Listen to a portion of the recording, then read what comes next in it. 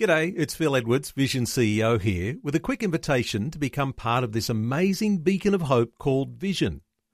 Together we can put our love into action to help people of all kinds build or rebuild their lives on the truth of God. Please consider the part you can play during our upcoming Visionathon appeal, remembering that it's your support that makes Vision possible, including this podcast. Life, culture and current events from a biblical perspective. 2020 on Vision. An important conversation coming ahead over this next hour. I hope you can stick around. As I often say, keep at least one ear glued to the conversation. And your opportunity to participate in the conversation with an insight or a question that you might have. Overseas, experts in areas of law, education and public policy were recently asked a question. What would be the biggest issue that would be the most prominent in 2018 in the United States?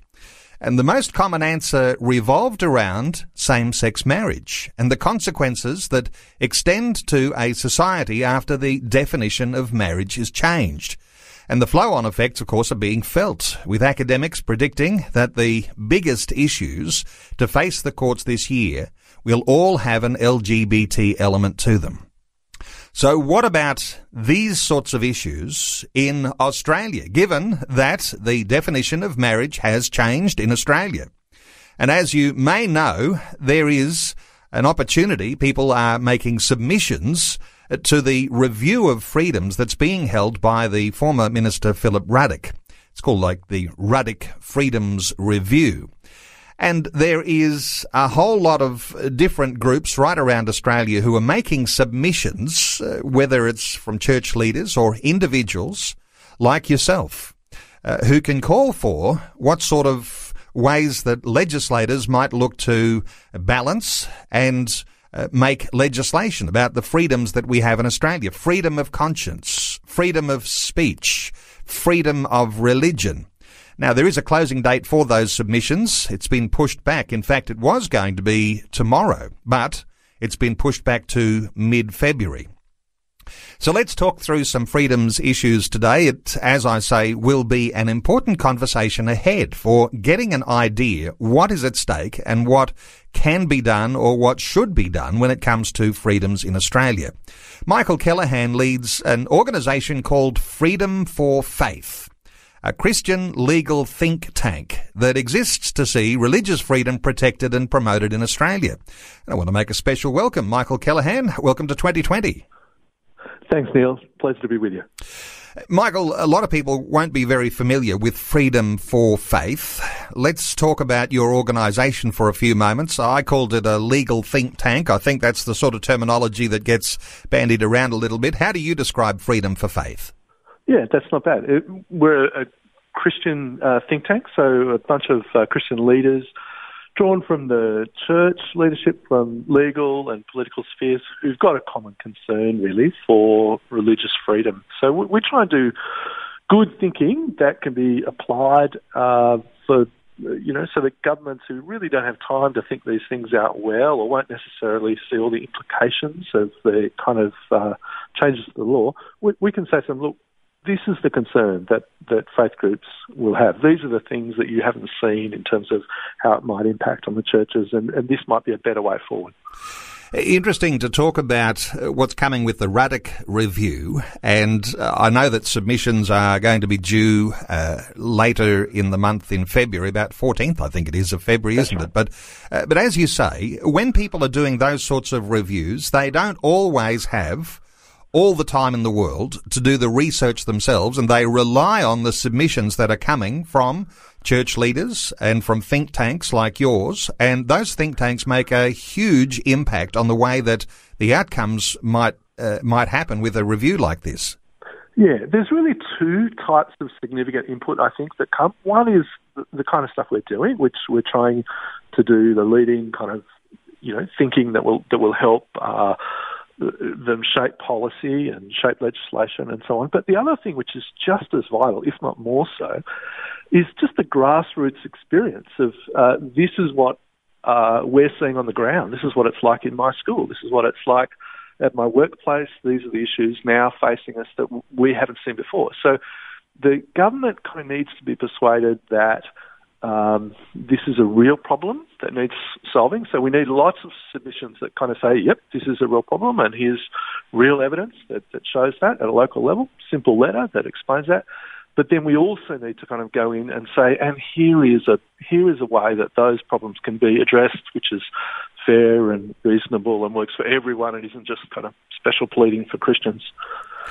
Let me ask you about some important foundations here, Michael, because it strikes me that, generally speaking, and listeners might like to contribute on this level, generally speaking, Christian believers who've had it very good for a long time, we've experienced some wonderful freedom as Christians, but there is a certain sense in which some are saying, what's the importance here? I don't feel as though at this point in time I'm being threatened, but there are tremendous threats to religious freedom, and that involves not just the leaders of churches and what they do in the four walls of their church, but it involves every Christian believer and what they think and what they say and how they behave. How do you describe the importance of people actually taking seriously this issue of freedom? Well, first, I think you're absolutely right to say that some see this as a first-order issue and others just don't see it at all. There is a real gap, and I think that gap speaks to some of the polarisation we see in society where people of faith can sometimes be in a bit of a bubble and people without it can be in another bubble, and sometimes they're not meeting. And so there's just blank incomprehension sometimes when you talk to senior people in Canberra on this very issue. They say, we just don't see those issues arising in Australia. It's not dominating the court scene here. We don't, they would think, this sounds like a beat up. It sounds as though you're driving up fear and it's not legitimate. And at the same time, you've got others who say, we used to have no problem at all in getting access to meet in this public school or on this campus or within the workplace to do these things, and that's completely changed at a speed and scale that we just can't believe. So two very different takes on what's actually going on the ground, and a very important conversation for us to have to show that this isn't a beat-up. This isn't us being alarmist, but nor is it kind of being naive about some of the challenges which are there in front of us. In my introduction, I was reflecting on what's happening in the United States, the suggestion that experts in law and education and public policy ask that question, what's going to be the most prominent 2018 issue in the States? And the common answer, same-sex marriage and the consequences that extend to a society after the definition of marriage is changed. How significant is it that when we talk about these freedoms, we're connecting it to the marriage debate from last year? Because this is bigger than the marriage debate, isn't it? How do you reflect on what's important and what causes this crisis that we're moving into? Yeah, I think marriage debate certainly exposed what's a deeper issue. A deeper issue about a society where there isn't a kind of clear, agreed set of values and where people with very different beliefs are living side by side and finding it hard to know how to negotiate that difference.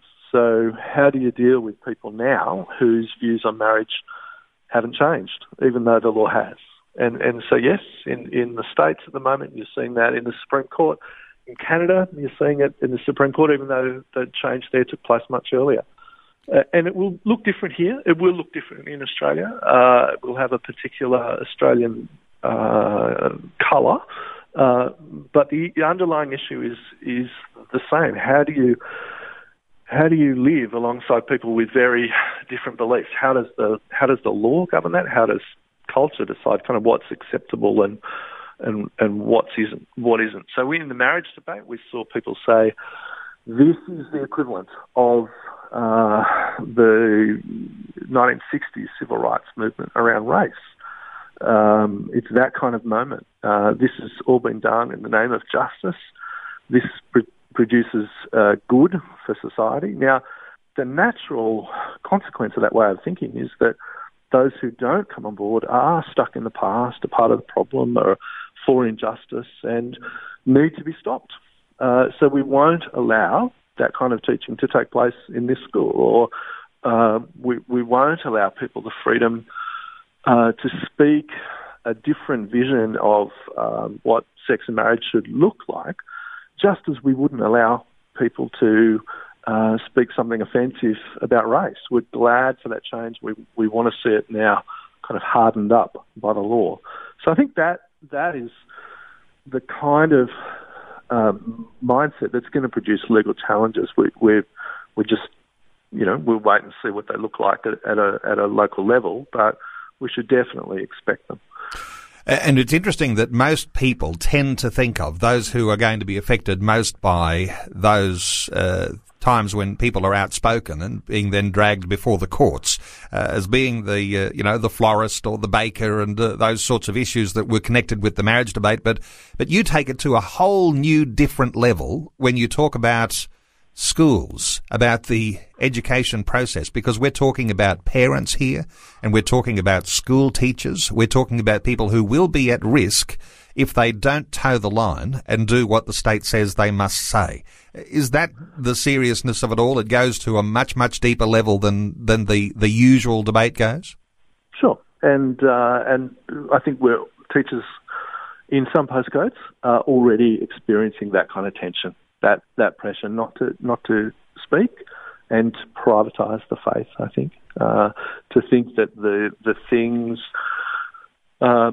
which, are believed are no longer just out of step with cultural elites, but may, now be seen as out of step with the law as well. So what does that do to the employment situation? And with it, you could go beyond that to think in terms of funding as well. So we should expect this to have implications in terms of, funding and taxation. And that's not to say that that's all happening now, but you only need to look at the kind of things which are being put onto the agenda of both major parties and certainly the Greens and others, to say there are a lot of people now who are starting to say that a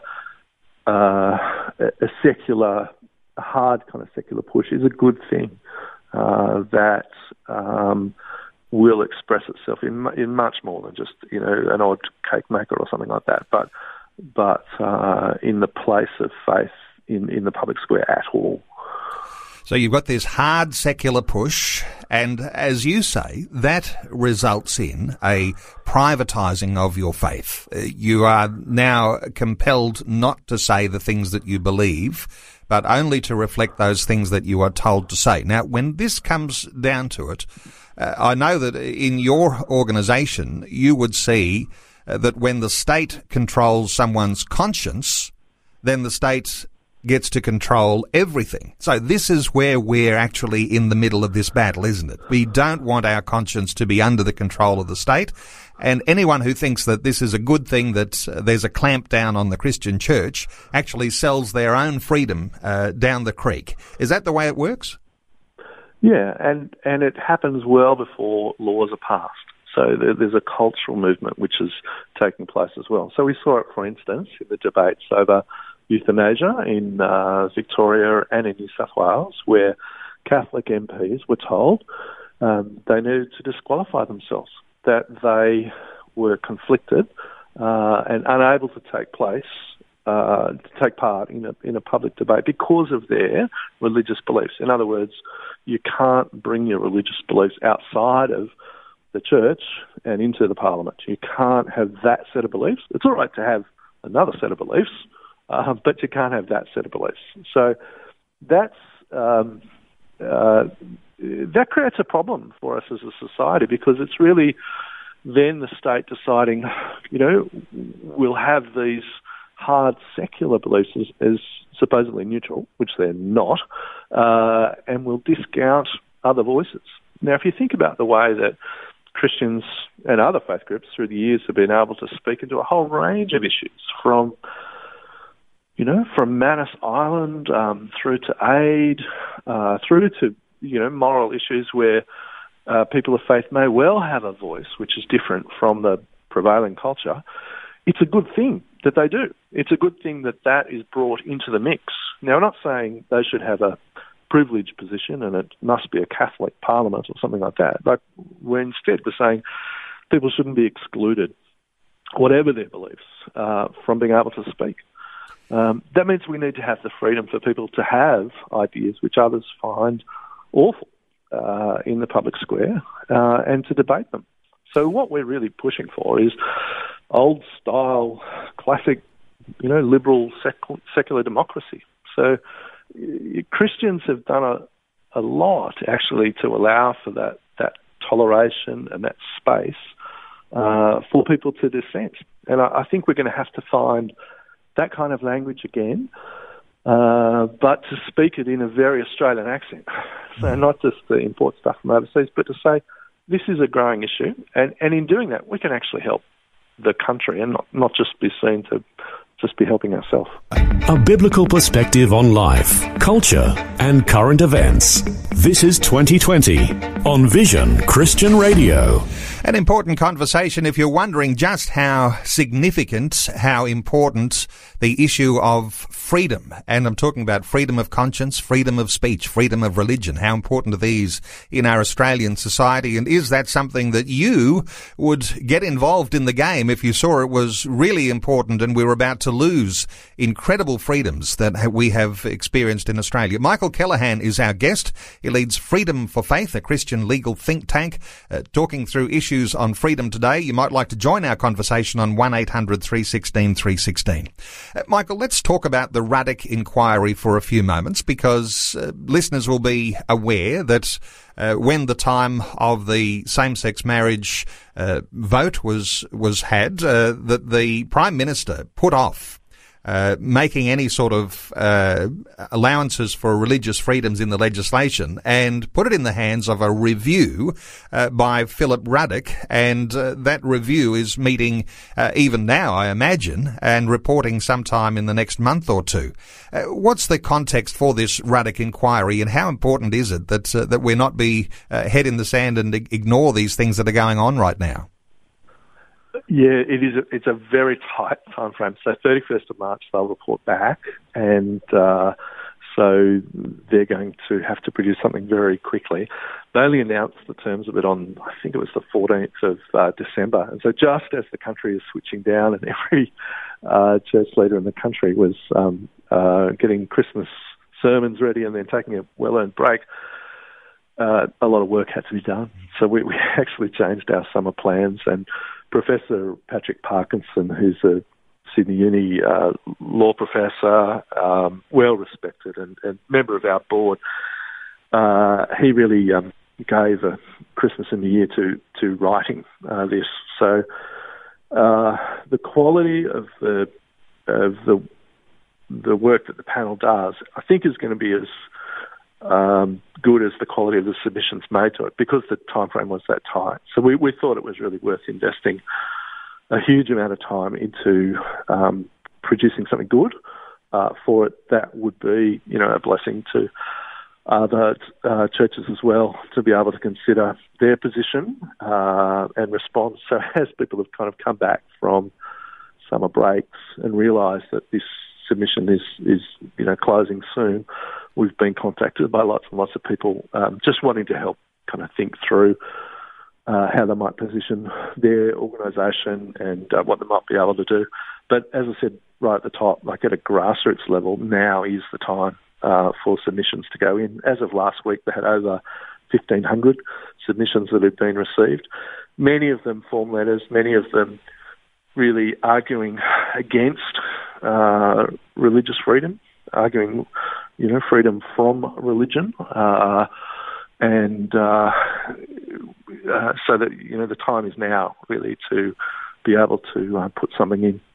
What I can hear you saying is the early groundswell, that is this submissions that are going into the Ruddock Review, are likely coming from the other side, arguing against religious freedoms, and, as you say, form letters, but somebody's organising a crowd behind the scenes to get those submissions in. Let me ask you about quality and quantity here, because while we talk about quality submissions, and you mentioned Professor Patrick Parkinson and doing some work on a submission submission that will be a quality submission. What about the quantity idea? I mean, from people listening to our conversation today, for them to make a submission, perhaps a simple one-page submission, doesn't have to contain a lot of detail, but the quantity is just as important as the quality here, I imagine.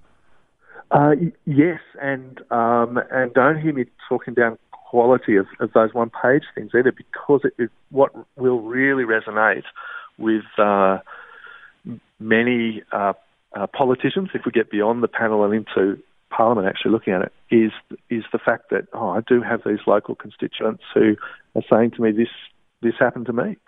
That's evidence that's not in the Freedom for Faith submission much. Like, it really does depend on grassroots, honest, local stories being told. Not, I fear this might happen one day, or this happened in Canada, but, this happened in Wagga, in Gympie, in Derby. We're seeing these things take place because we have had, for a long time, remarkable freedoms and very little laws.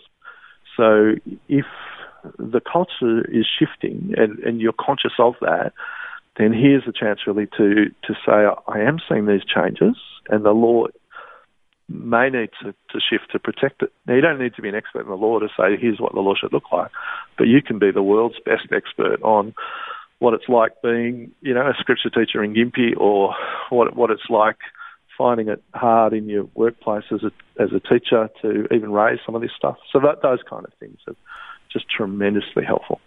And for people who are wondering what to put in their submission, obviously I'll point people to the Freedom for Faith website, but other organisations that have been involved in the marriage debate last year, they'll all be continuing on, and they'll also have points that people can include in their submission. Some of those will be common, some will be more detailed than others, but there's certainly all those Christian organisations, you'll find great detail on their websites.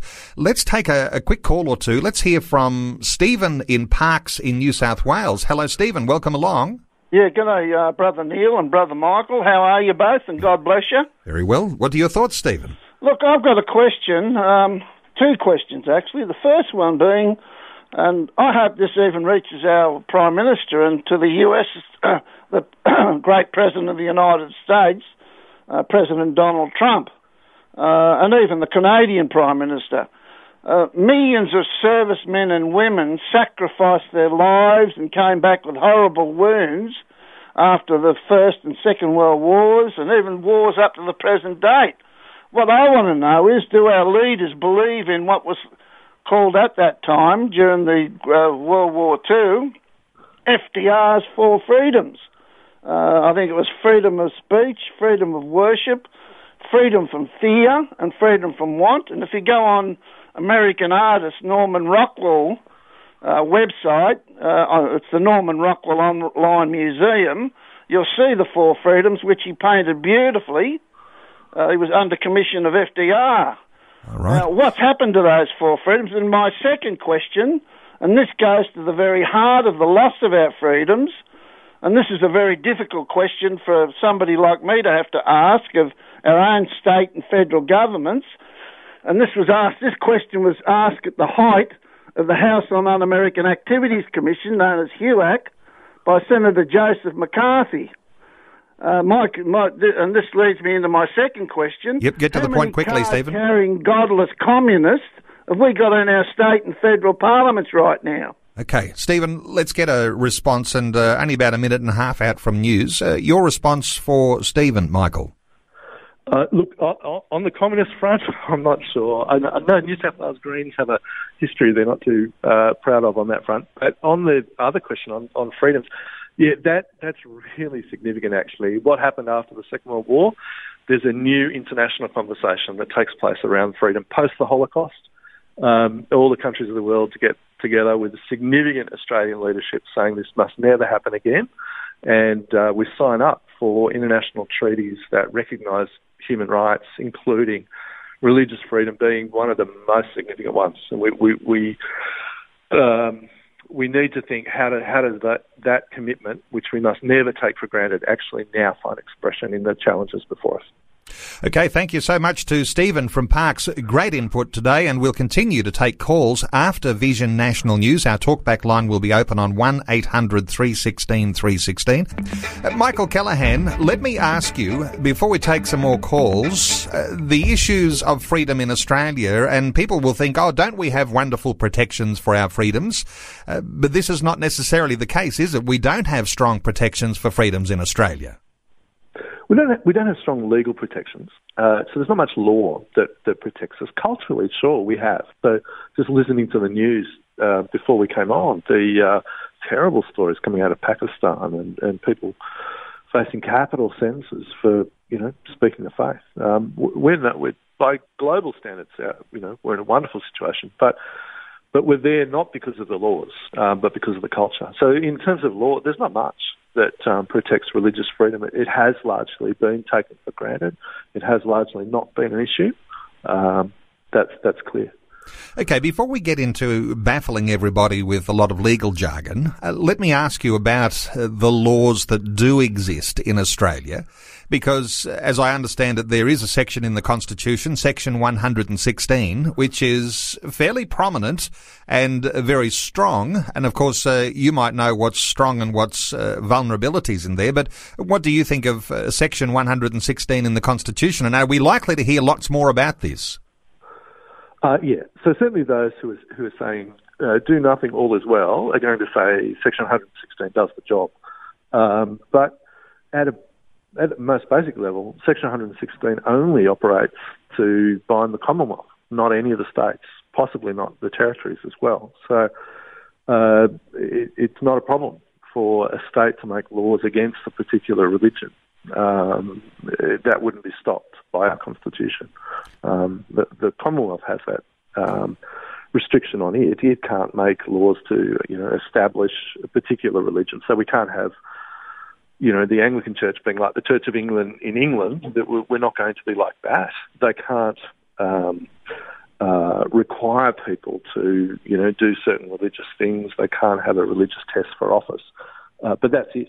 So it's barely made it to the courts, so it hasn't been considered much because it hasn't been used a lot. Other than that, beyond the Constitution, it's mostly religious freedom just comes up in the context of anti-discrimination, where it's given almost like a kind of grudging concession to religious groups or people to be able to act in ways that otherwise would be considered discriminatory. Okay, let's talk some more about how the law works here, because I think you've put your finger on what is one of the biggest issues our nation is facing. And you say that even though the Constitution has this overriding idea about freedom, the states do their own thing. So even though the Commonwealth might have a law that says we're free and free to do what you want to do insofar as some limitations on being a religious person, and I'm not talking just about Christianity here, but other world religions as well. But the difference is the states are making their own laws, and it depends on who's in power at the time as to how they'll challenge and how they'll make their own laws, how the courts and how anti-discrimination tribunals will respond when there are complaints made. Is that the case? Yeah, that's right. So the effect of that is you get a patchwork of laws through the country that say different things and that protect certain things. So, under some state laws, religious freedom is kind of protected, and in other jurisdictions it's not as much. It's one of the beautiful features in some ways of the Australian legal system is that it's very inefficient. So you don't have a system where one government can come in and change the law across the whole country very easily.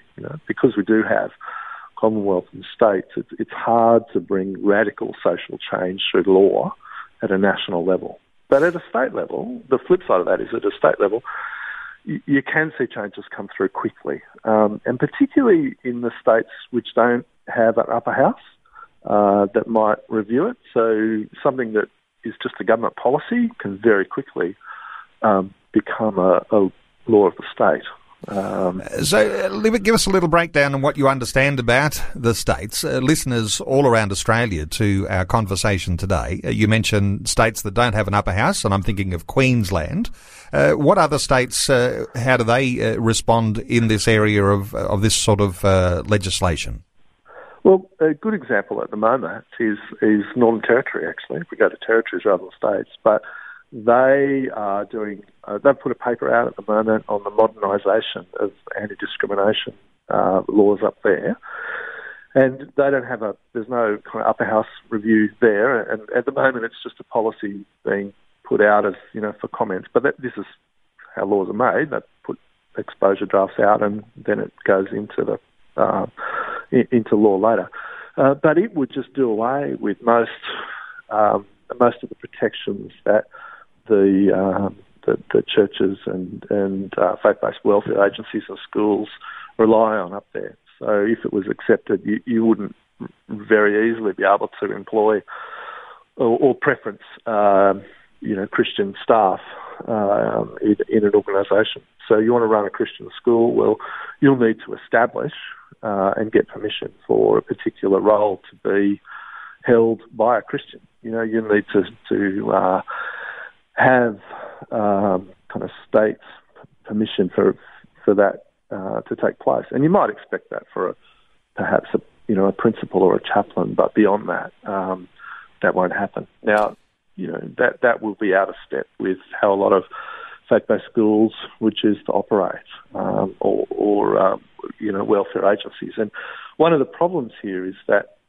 if religious freedom is seen so narrowly that it's just protecting what takes place on a Sunday morning and just inside someone's private beliefs, it fails to appreciate just how big faith is in forming people's identity and in creating schools and welfare agencies and all kinds of good that's done. And a lot of that does depend on people having the freedom to employ according to their beliefs and what the mission of the organisation is. You do set us straight on a whole lot of issues there, very important issues. We're taking calls on 1-800-316-316, also comments on Facebook. Let me reflect some comments that have come through from Eileen on Facebook, who says, I fear we're heading towards Canada and the USA, where Christianity is being ridiculed by the LGBT community. Seems to me there is an agenda that is worldwide. Another comment on Facebook, Hannah says she wants the freedom to have an option. And Caroline says, I'm frightened by what's happening. I must put my trust in God to deal with this. We're taking calls. Let's hear from Mary in South Australia. Hello, Mary. Welcome along. Mary, are you with us? Mary, you might like to call us back, 1-800-316-316. Let's take a call from Shelby in Sunnybank in Queensland. Hello, Shelby. Good morning, Neil, Michael. Yeah, mate, I did have a question, but I think you covered it when you said the Coalition for Marriage, that group of people were still in amongst all those submissions. But I can continue on to one other one. It worries me in the area of TV advertising and the freedoms that we're seeing now with kissing and hugging and everything, and even at the 6 o'clock news. And that really worries me that, we have to be subjected to that sort of thing. And I just wonder whether there's been any great submissions put up on that type of thing. I know there was a thing with the TV censoring, and they censored an ad that was the complete copy of the Say School thing that can be shown to children in school but can't be put on 6 o'clock news. So my question there were some issues like that. Shelby, I'll get a comment from Michael. Michael, do you have some thoughts for Shelby? I haven't seen anything that particularly picks up that censorship, licensing, broadcasting kind of issue. But, yeah, it's certainly... I hear the concern from Shelby, yeah. Okay, Shelby, thanks so much for your call. Our talkback line is open on 1-800-316-316. You might like to join in our conversation today. Our special guest is Michael Callaghan. He leads Freedom for Faith. It's a Christian legal think tank that exists to see religious freedom protected and promoted in Australia. Looking into some of the deeper issues today, let's take a call from David in Ballina in New South Wales. Hello, David. Welcome along. Hi, Neil, and hi, Michael. Thanks for the opportunity to talk to you today. What are your thoughts, David? Oh, look, I was stood down, actually, from a radio presenting position just before the plebiscite last year. I presented a show which really wasn't surrounded by any sort of religious overtones, but I did happen to mention at the closing of my show one time that if you weren't quite sure which way you should vote, just vote no. There was a community outcry, apparently, to the point where I was basically removed from my position. Okay, you are a living illustration of the danger that is ahead this coming year if there is no way that freedoms are enforced in Australia. And Michael Callaghan, I imagine that this is a story that's becoming quite common. There are people like David, but what are your thoughts for David? Firstly, David, thanks for calling in, and I'd be interested to get your details offline if you could give them to the producer after. But these are the kind of stories that we need to hear, that this is real, that this is happening at a local level. And really, as they make this review, it's a question about whether the law is going to protect a diversity of views, so that David's able to say that, and so that an LGBT group might be able to say something else, or are we going to have the law enforce a kind of new secular orthodoxy which says you must only believe these things about sex and gender and marriage and everything else? It will force the politicians out of a neutral spot. They actually need to say whether they're for diversity or not. Okay, David, I'm going to put you on hold and we'll get your details and pass those on to Michael. Let's take another call from Aichi in Queensland. Hello, Aichi. Welcome along. Hi, good afternoon. How are you? Very well. What are your thoughts? Good. I have a thoughts with the freedom and rights and like that. It should be taught in the school for high school so that they have the basic knowledge what is freedom and what is rights. And aside from that is the responsibility that if you have freedom, if you have rights, then you have responsibility to each other individual, other citizens. And then I agree with that Facebook said that there is a worldwide push on those things. I know there's a deep state in every government, and there's a shadow government in every government, because all these people, if I will mention all the religions, they are all the same. They are fundamentally the same. Superficially, they're superficially the same, but fundamentally different. They are all against the God of the Christian. And everywhere in the world, it's only the Christian being persecuted like this, not other religion. Aichi, I think you make a good point. Christians are the ones who are being singled out here. And you make another very good point saying the freedoms that we're talking about today need to be taught in the schools so that children are growing up with a sense of understanding what this freedom is all about. Your thoughts, Michael, for Aichi? Yeah, look, I think vital that we think about the next generation and see them understanding what civics is all about. We'd love to be writing a course that could be used in any school or in homeschooling, whatever the setting, that does that kind of thing, because some of the stuff we're talking about is so basic that it's been taken for granted for a long time, and we need to just be very careful that we don't lose something as precious as the kind of freedoms that have allowed us to have, differences and toleration for a long time. Life, culture, and current events from a biblical perspective. 2020 on Vision. Great to have you along with us today as we're talking through issues of freedom. Michael Callaghan is our guest from Freedom for Faith, and running out of time to take calls, but let's take one more. Let's hear from Colin in Tintinara in South Australia. Hello, Colin. Welcome along. Oh, good morning. Thanks for taking the call. My comment or my question is this. I was a professional social worker and no longer one. I've changed professions, but my concern is for those social workers, Christian social workers, who in all conscience cannot place children for foster care, either short-term, medium, emergency foster care or long-term to adoption, cannot place children in same-sex marriages.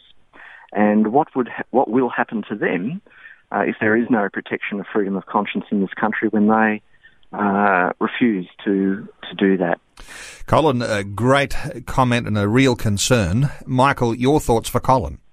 It is a great comment, and we pick up that very issue for individuals, but also for organisations in our submission, and we say it is going to be a problem, and it's one that people just at the moment are absolutely exposed legally around. It's around the world. We've seen many Catholic adoption agencies close over this very issue, where the state has kind of insisted that they hold a position which is at odds, with their beliefs. And we've also seen social workers in an English university who have really been disqualified from practice because they hold a certain understanding of marriage which must not be spoken. So in professions like counselling, like social work, and in Canada, like law, we've seen professional bodies act against Christian members to say your beliefs, if spoken, are going to put you out of standing with the organisation. You're no longer fit to practice. So, big issues. Colin, thank you so much for your call, and another illustration of just how significant this issue of freedom is, religious freedom. Just to pick up on one of our callers who called through, Caroline, who mentioned that she was a little frightened of what was happening going on. And that might be a way that she's just expressing, I have a fear about what's happening in Australia and following the rest of the world in this. She said, I must put my trust in God to deal with this. People who might be fearful of this, and there will be people who have got concerns, because if you are like David or like Colin, who recognise that people on the front line are affected by this freedom issue right now, you could be concerned about your own job. How do you address this issue of being fearful about the things that are coming upon us, Michael?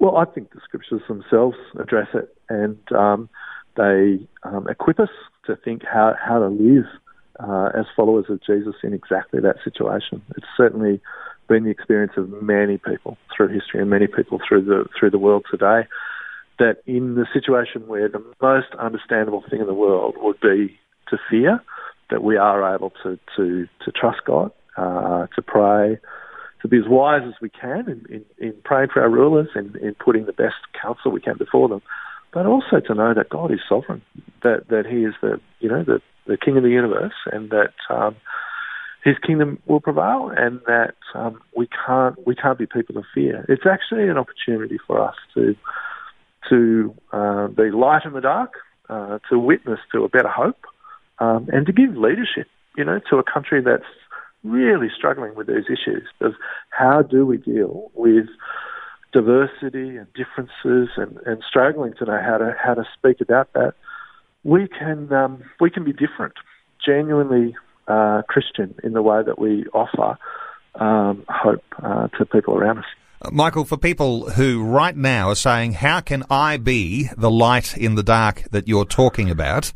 It'll be by making a submission, and the 14th of February is the submission date. Submissions being received in this Ruddock Freedom Review. When people go on the Freedom for Faith website, there's some links there as to how people can make it a submission? Yes, so if you go to freedomforfaith.org.au and you search under Ruddock, you will see a number of things there, or to our Facebook page, Freedom for Faith. And just to be clear, when you find the link where you can make the submission, and we were talking a little earlier about how much you need to write, and you were saying, a little one-page submission, maybe even a paragraph or three, might just be enough in there, and you want to make it as much a quality submission as possible, but what sort of things do you think people might include very quickly? Who you are, why you're concerned, how you've experienced a challenge to freedoms, what you think should be done, and if you do have the chance to look at what we've done and say you like it, then just reference us. And so I like these kind of suggestions. But the key thing really is making it local and real and authentic, and copy it in to your local MP as well, because that'll feed through into their deliberations on this. And I'll throw up, actually, given some of the calls coming in, I might throw up a new post this afternoon on our Facebook page, which picks up some of those, because it's a great question. And we'd like to help. It's also worthy of comment that even listening to today's callers, that this attack against religious freedom is already biting. Don't have to wait for any special legislation. It's already biting. We've already heard some instances today, and no doubt you'll be wanting to follow through some of those with those who have called through. But for listeners who are listening to our conversation now, you may know someone who's on the front line, who's vulnerable to losing their job because they are simply a Christian. Well, you need to be a person who will perhaps rally some people around you and start to organise some submissions in your local church, in your local community, and get submissions into this Freedom Review.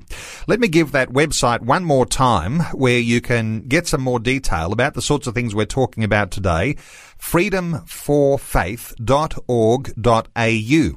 Our special guest has been Michael Callaghan. He leads Freedom for Faith. It's a Christian legal think tank, and they've been working through a lot of very deep issues when it comes to this Freedom Review, and you'll get some good tips and pointers when you go onto that website, freedomforfaith.org.au. That's where you'll also find a link where you can make your own submission to the Freedom Review.